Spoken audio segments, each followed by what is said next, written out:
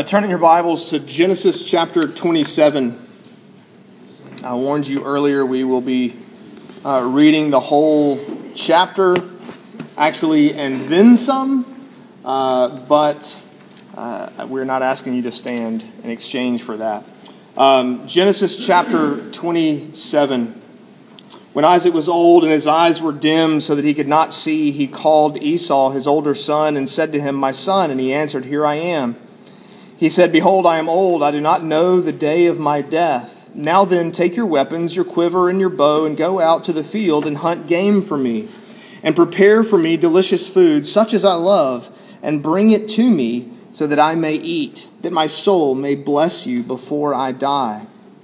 Now Rebekah was listening when Isaac spoke to his son Esau. So when Esau went to the field to hunt for game and bring it, Rebekah said to her son Jacob, "I heard your father speak to your brother Esau.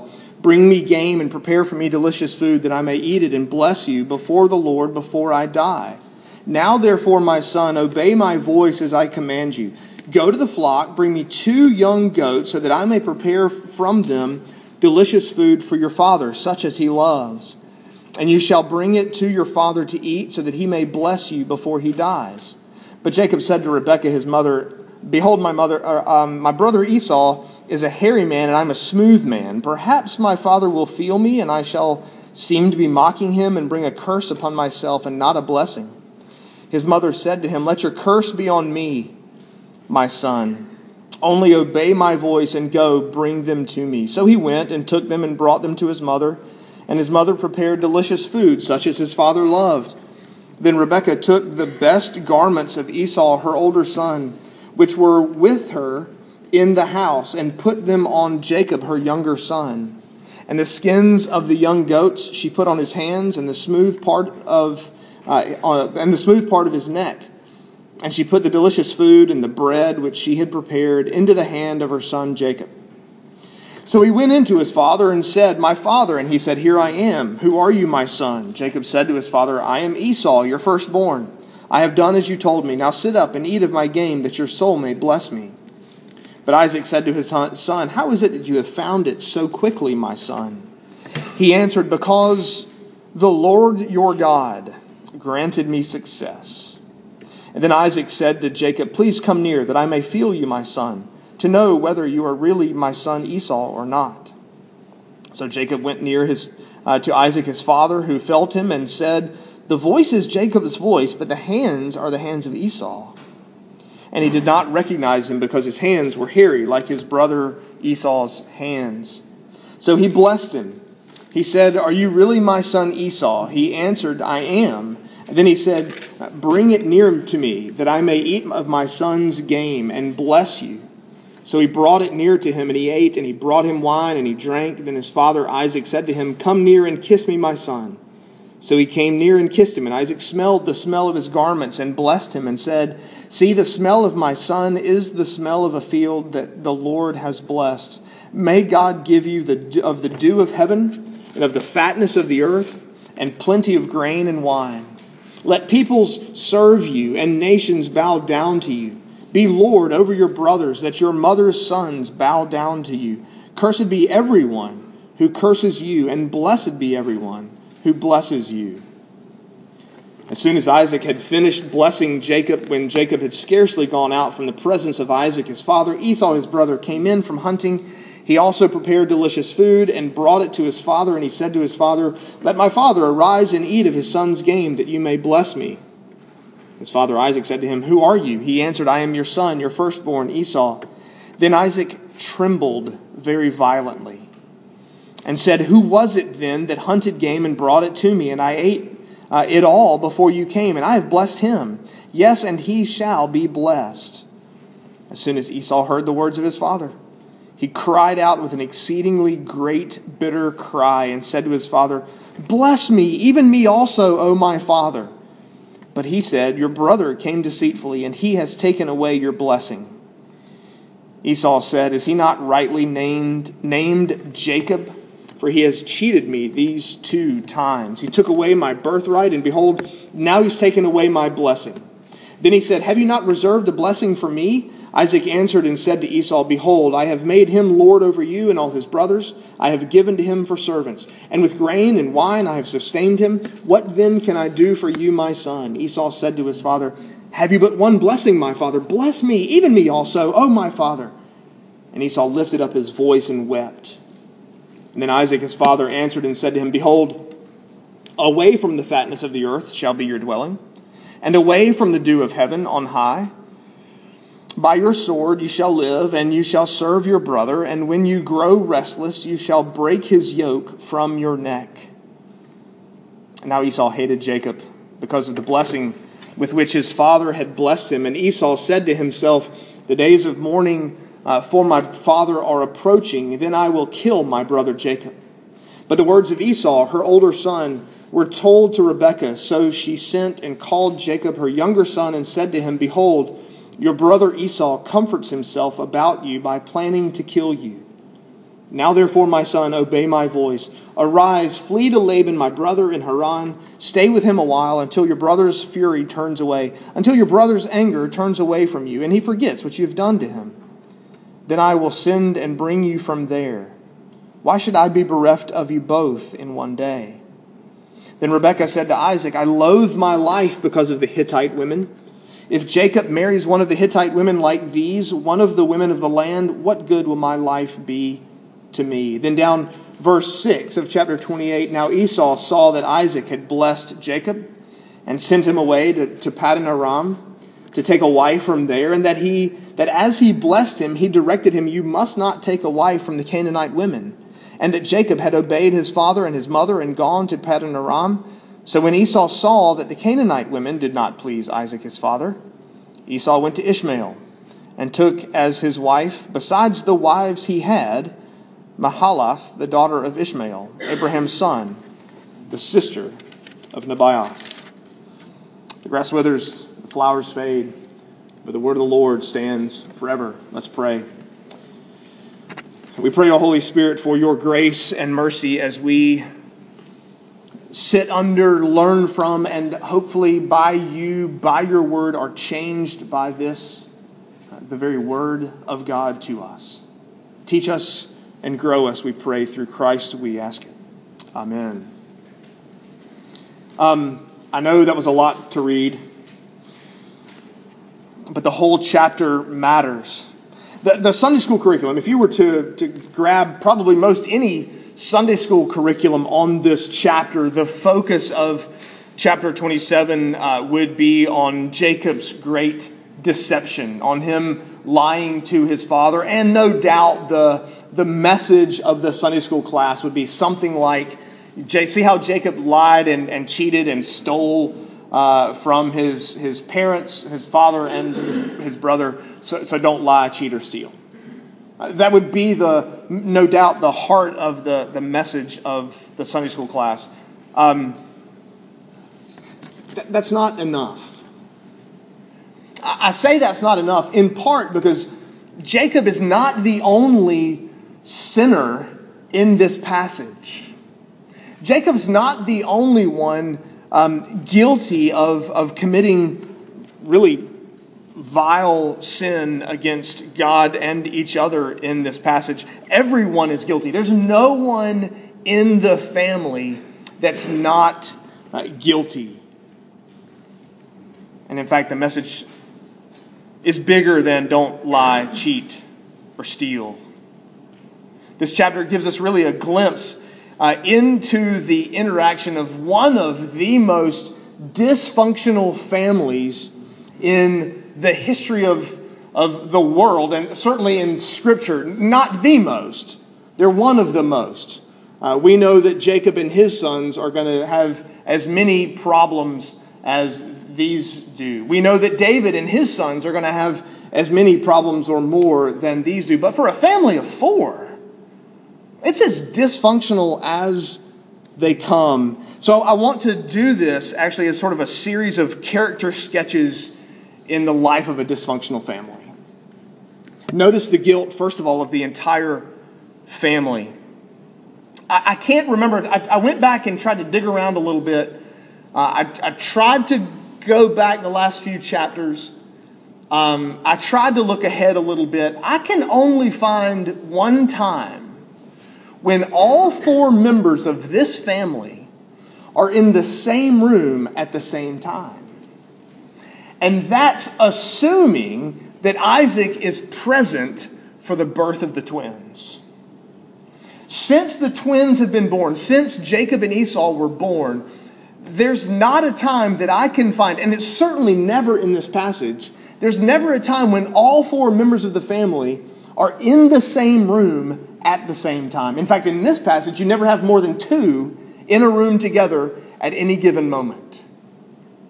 That's evidence of division, of separation, of the inability to get along inside of this house. You can almost picture Isaac sitting in the den in his big, comfy, overstuffed armchair, calling in Isaac. His eyes are gone. His sight has faded.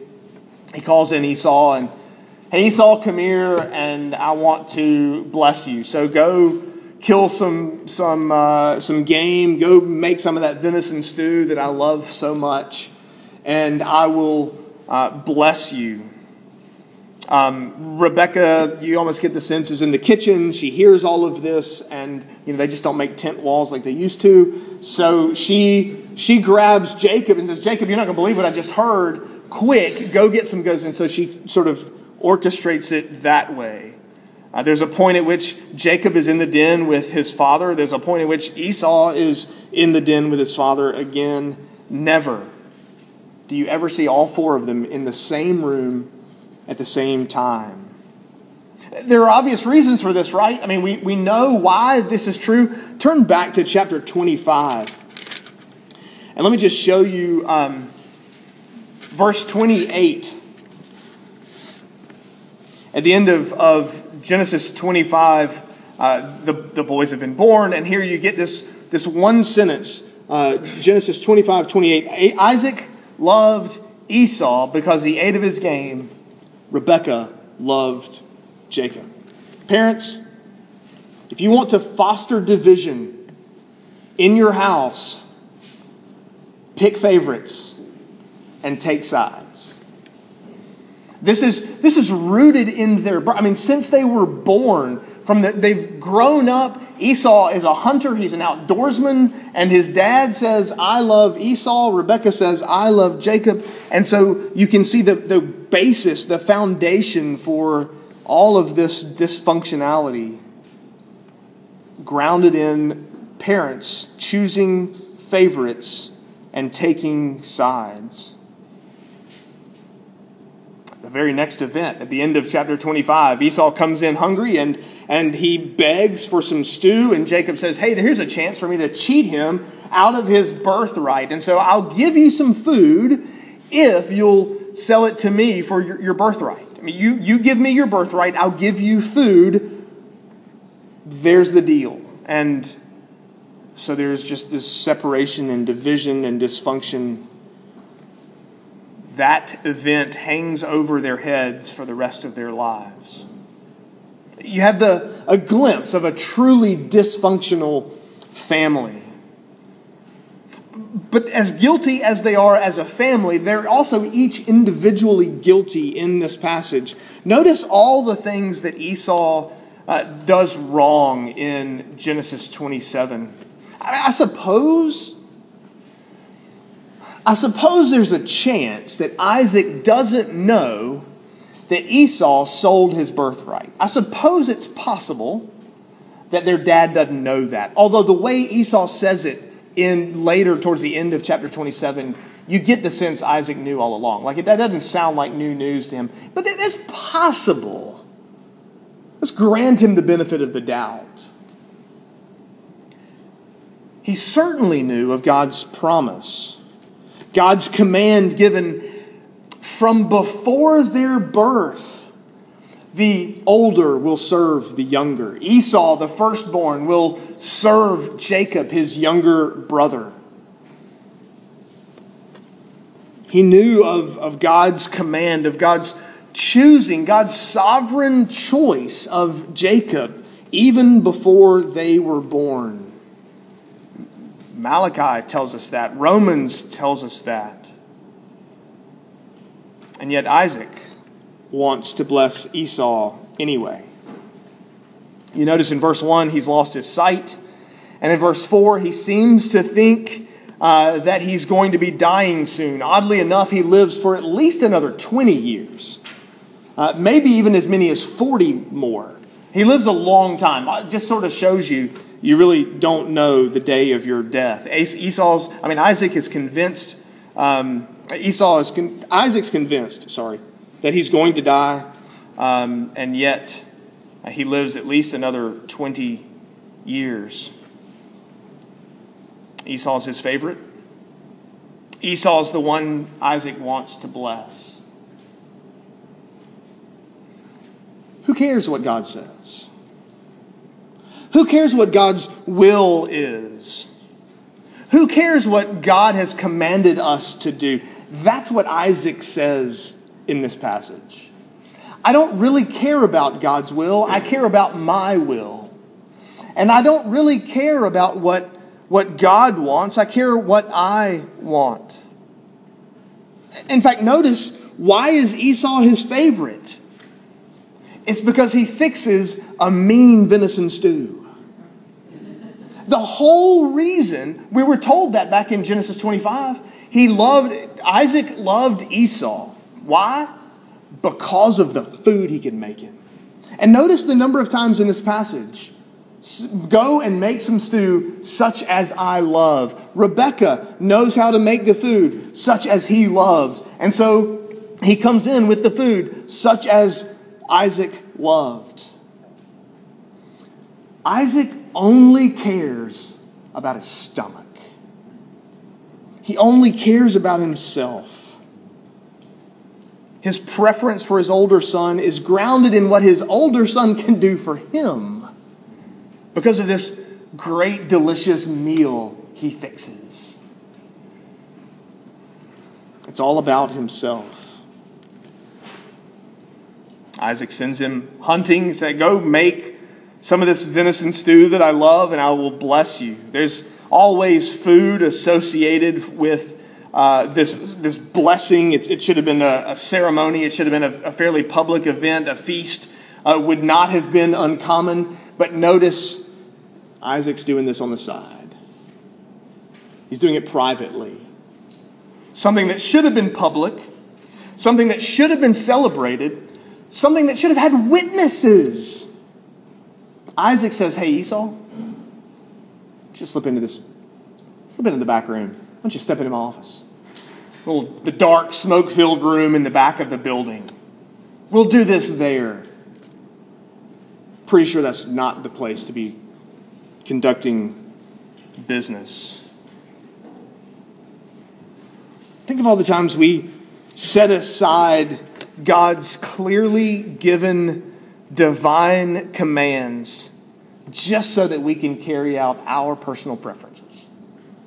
Just so we can do what we want. The times we say, well, God, I know that you've said this. I know that you've said don't lie, but quite honestly, I kind of need to right now.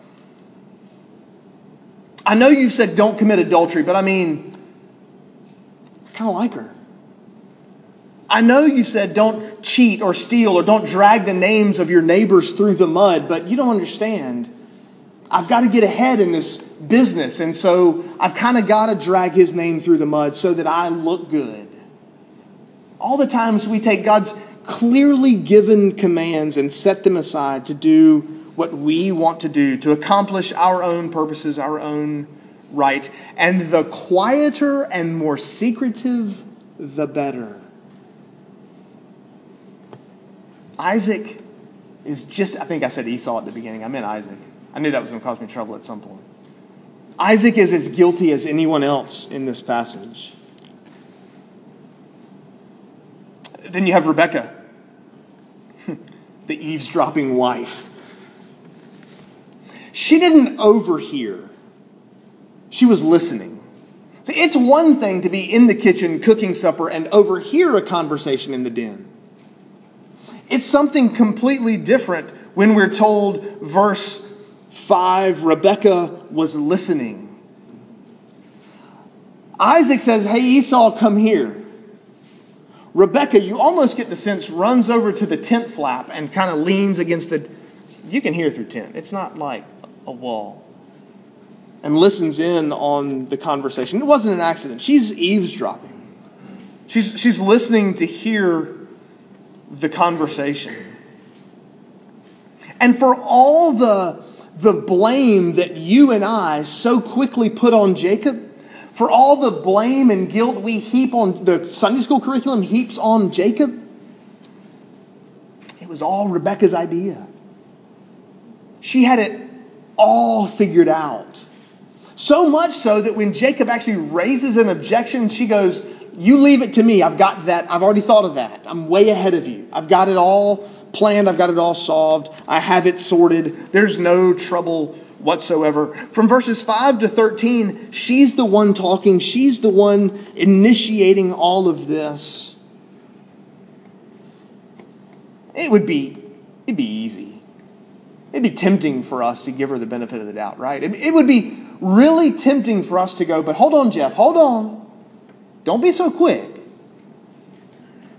She also knows God's promise that Jacob is supposed to serve Esau. This is her way of bringing that about. I mean, let's at least grant her that what she really wants is for God's word to be fulfilled. That's her great and highest aim in all of this. Let's grant her that. But when does accomplishing God's word ever give us license to toss out God's word? When does it give us license to lie and cheat and steal and to carry out God's will through ungodly means? The whole aim is God's will be accomplished through God's ways. We don't get to say, well, I'm accomplishing his purposes through Satan's aims, intents, or the ends don't justify the means. Since I'm trying to accomplish what God said to accomplish, it doesn't matter what means I use, right? There's no excuse for setting aside God's will, God's ways for accomplishing God's will. Don't lie. Don't cheat. Don't deceive your husband. Isaac is supposed to be Rebekah's one flesh partner. Those are all biblical truths that she decides don't matter right now. We can set those things aside for the purpose of accomplishing this other goal. The family is so messed up that Rebekah can't walk into the den where her husband sits alone in his big, cushy, comfy armchair and have a civil conversation about carrying out God's clearly given commands. She should have been able to walk in there and say, Isaac, I heard what you said, and you know that's wrong. You know as well as I do that that's not God's clearly given commands. We really shouldn't do this. Let's make sure we set this right and do what God said to do, and that is Jacob is supposed to be the one that's blessed. It's through Jacob that the promised seed of the woman, that line will continue. They've been married for at least 60 years. We would love, every one of us, would love to be able to celebrate a 60th anniversary. They've been married for at least 60 years. So messed up, so dysfunctional, that what should have been a more united front than ever is as divided as ever. You kind of have to make the side application right here, don't you? Married couples, fix some tea, pour a cup of coffee, sit down and talk. It's really We're one flesh. It's your one flesh partner forever, till death do us part.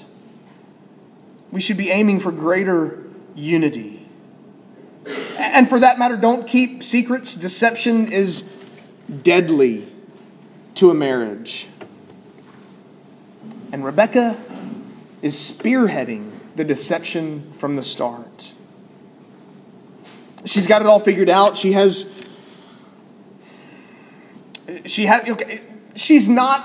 probably not the wife you want. I mean, this kind of deception, this kind of planning and plotting. But you might want her to lead your army. You might want her to sort of plot the takeover of the wicked nation or whatever. I mean, if you're going to have an army invade some foreign country, you might want her, because she thought of everything. Let's put her in charge. She's got it all figured out. Skins. We can cover the smooth part of your skin, your hands, your neck. You'll wear Esau's clothes. We'll get clothes from his closet. You can put it. You'll smell like him. You'll feel like him. You'll look like him, quite honestly, except for, what skin, face is exposed. She really has thought of everything. Every danger that they were about to encounter, she is well aware of. So much so that in verse 13, she can look at her son and say, if he finds out and curses you instead of blessing you, let that curse be on me. I'll take your curse. Rebekah is every bit as guilty as anyone else in this passage. Notice Jacob's guilt. Jacob's first mistake is listening to his mother. Okay, hold on. There's some kids in the room that just got really excited. There's some grown-ups in the room that got really nervous.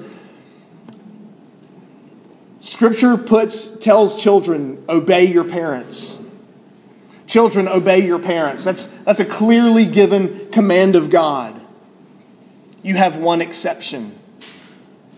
They also, children, your parents are under authority. They're under God's authority. And if your parents tell you to do something that God has clearly forbidden, you look at your parent in the eye and say, I can't do that. Because God tells me I can't do that. I know you're my mom, I know you're my dad, but what you're asking me to do is a clear violation of God's will. I cannot. Is it better for me to obey man than God? That was the question the apostles asked in Acts, right? You tell me to stop preaching God's word, I have to obey God. And his command is to preach his word. I can't obey you and him at the same time. I have to choose to obey him. Children, if your parents ask you to do something contrary to God's word, you have the right, the responsibility to tell them no. Jacob's first mistake was listening to his mom. His first mistake was saying, okay, I'll do it. I'll do what you say. And then you see this interaction, verses 18 to 25, between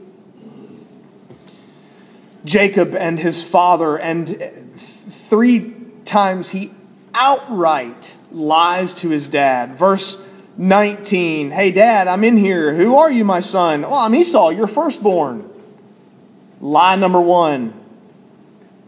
Verse 20, he claims to have been out hunting. How did you find the game so quickly? Well, God granted me success. He's allowing his dad to believe he actually went out hunting. Lie number 2. Verse 24. The voice is... there. Verse 24, he said, are you really my son Esau? I am. Outright lie number 3. And if you're gonna throw out the 9th commandment, you might as well throw out the 3rd commandment too, because notice in verse 20, he attributes the speed of the hunt, the success, to the blessing of Yahweh. It's your God, the Lord your God has granted me success in this hunting trip that is clearly taking God's name in vain. you realize that the third commandment goes beyond a curse word connected to the name of God. That's not, in our minds, that's like, well, that's all the only violation of the third commandment there is. The Westminster Shorter Catechism asks the question, what is required in the third commandment? And the answer comes back, what is required in the third commandment? The third commandment requires the holy and reverent use of God's names, titles, attributes, ordinances, word, and works.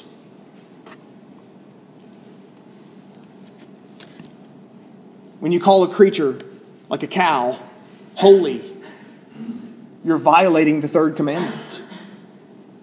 He's attributing to God's blessing that which never actually happened. And if you're going to throw out the ninth commandment and the third commandment in the midst of breaking the fifth commandment, to honor your father and mother, how honoring is it to your father to pretend to be your brother so that you can get that which your brother is supposed to be getting from your father, but God says his father is not supposed to be giving that to your brother. You see the confusion. Jacob throws out commandment after commandment in this whole scene. You might go, well, hold on, wait a minute. He hesitates back in verse 11. So clearly he understands something, right? You see back in verse 11, he balks a little bit. His mom says, look, here's what we're going to do. And he goes, whoa, hold on, time out. But notice why he hesitates. He doesn't ever say, Mom, I don't think this is right. He says, what if I get caught? His greatest fear is not breaking God's commandments. It's being cursed instead of blessed. So yeah, he hesitated, but he hesitated because he was afraid he would get caught. Isaac had his doubts. Jacob is there in the room with him. He uses the senses he has. He can't see. He can hear, and he recognizes the voice to be that of Jacob, verse 22. Smell, touch, taste, they all point to Esau. And throughout the whole interaction, throughout the whole conversation, Jacob maintains his lying, cheating persona. You might wonder, so what does Jacob get for all of that? I mean, lying, cheating, stealing, third commandment, fifth commandment, ninth commandment. I mean, this should be good, right? Pop some popcorn. He's going to get it good. What's Jacob going to get for all of his lying and cheating and stealing? I tell you what he gets. He gets blessing. He gets the promise of place, of land. He gets the promise of posterity, your children after you. It's a permanent blessing. Verses 28 and 29. He gets the promise of protection. Let those who curse you be cursed, those who bless you be blessed. He gets the promise of the blessing of plenty, the fatness of the earth, plenty of grain and wine. He also gets the blessing of authority over his siblings and everyone else after him. Isaac's guilty, Rebekah's guilty, Jacob's guilty. Esau is the one person you might feel sorry for. Esau's the one in the whole account that you might think to yourself, I mean, of all people, I kind of feel most sorry for Esau because he gets cheated again. This is the second time he's gotten swindled out of something. Yeah, I feel bad for the guy. Is he that clueless? Does he not have any idea what's going on? But notice the crying boy in this passage is at least 40, maybe even as old as 70. I mean, you literally, at the end of the passage, you literally have this image of Esau stomping the ground and crying and gritting his teeth and waving and shaking his body. Can't I have a blessing too, Daddy? How come I don't get a blessing? There's got to be something. And he's at least a 40-year-old adult. Maybe even as old as 70 by this time. No one likes a whining, pouting, grown man. But he's guilty too. Look back to the end of chapter 26, something we essentially ignored last week when we preached that chapter because we knew we could connect it this week. The end of the last couple of verses of chapter 26, when Esau was 40 years old, there it is, he took Judith, the daughter of Beeri, the Hittite, to be his wife, and Basemath, the daughter of Elon, the Hittite, and they made life bitter for Isaac and Rebekah. Esau married Canaanites. He married foreigners. He married those outside of the household of God. The command of Scripture, believers only marry other believers. And he's marrying these Canaanite women, these worshiping other gods. Oh, and by the way, he married a couple of them. He's a polygamist.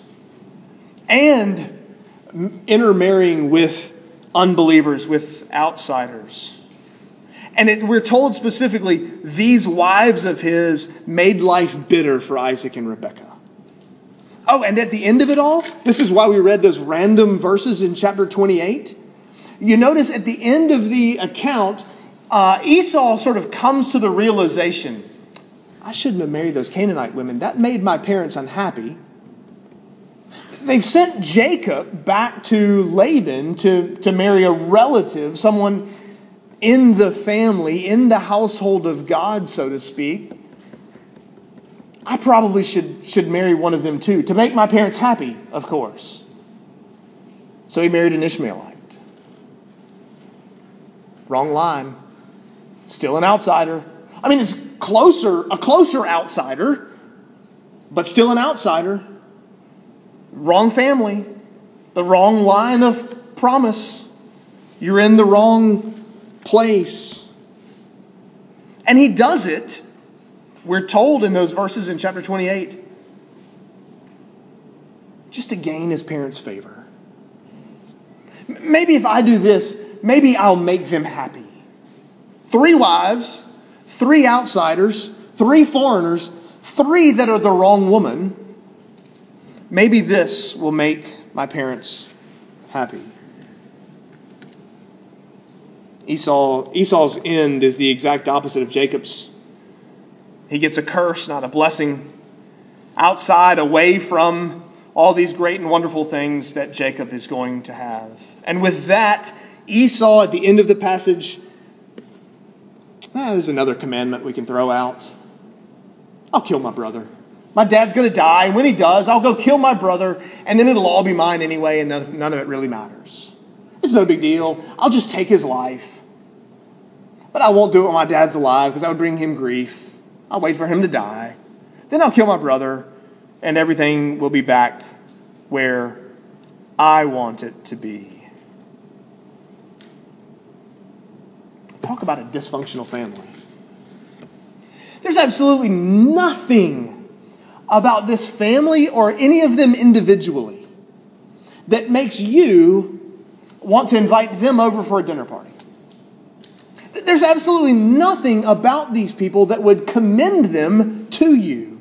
And there's certainly nothing about these people that would commend them to God. Which leads you to a question, right? If they're all so guilty, if they're all so unworthy, if they're all that hideous, if they are all that willing to completely throw out the 10 Commandments, why does God bless any of them? Isn't that the question? Are you really going to look at this family and go, because I'm so much better? Because I don't break God's commandments? Because I don't take the 10 Commandments and go, well, I mean, I keep most of them most of the time? Are you really going to look down on this family and go, but of course God shouldn't bless any of them, but me? I mean, I'm so much better than they are. Or would you look at the family and go, well, if God can bless them of all people, sweet, I'm in good because I'm so much better than they are. That's the whole point of the passage. We were told before they were born that in God's sovereign election and predestination, he chose Jacob over Esau. Now we want to, the whole idea of sovereignty in salvation, the whole idea of God's sovereign election, predestination, if anything, that makes us bristle a little bit. It's in the Bible. It's a biblical doctrine. It's biblical truth. And it's reaffirmed for us about these two in particular later on in Malachi and in Romans, that God chose Jacob even before the boys were born, before they ever had a chance to do anything good to gain God's favor. God set his affections on Jacob. There's absolutely nothing about them that makes them worthy of God's favor. That's the gospel. There's nothing in us at all. We're all guilty. We all sin daily in thought, word, and deed. There's nothing in us that would commend us to God, and yet we found his favor. You want to hear something? The blessing Isaac gives Jacob in verses 28 and 29, it actually comes true. Did you know that? There'll be a time when, in David's reign, when Edom, those are Esau's descendants, so the nation of Edom, when you're reading through the Bible, you run across Edom in the Old Testament, the Edomites, those are Esau's people, those are his descendants. There's a time in David's reign when Edom will be subject to David, to Israel.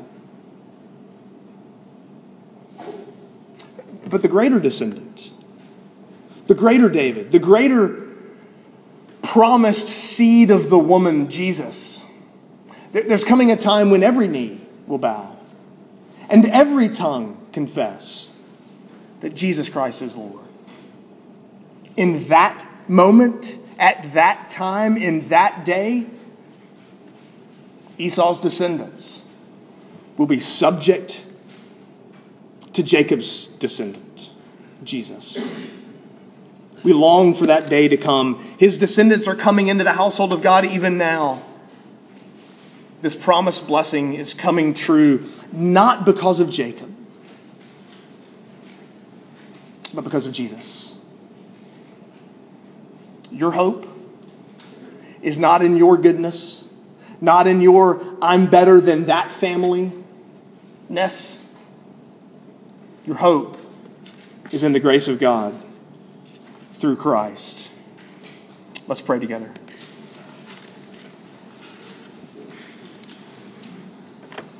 Father in heaven, we thank you for your grace given to us, poured out on us, not because of our rightness or righteousness or obedience or faithfulness or goodness, not because of anything in us, but because of your Son, Jesus Christ.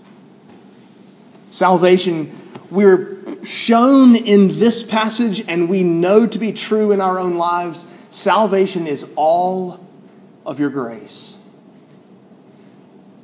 Father, we pray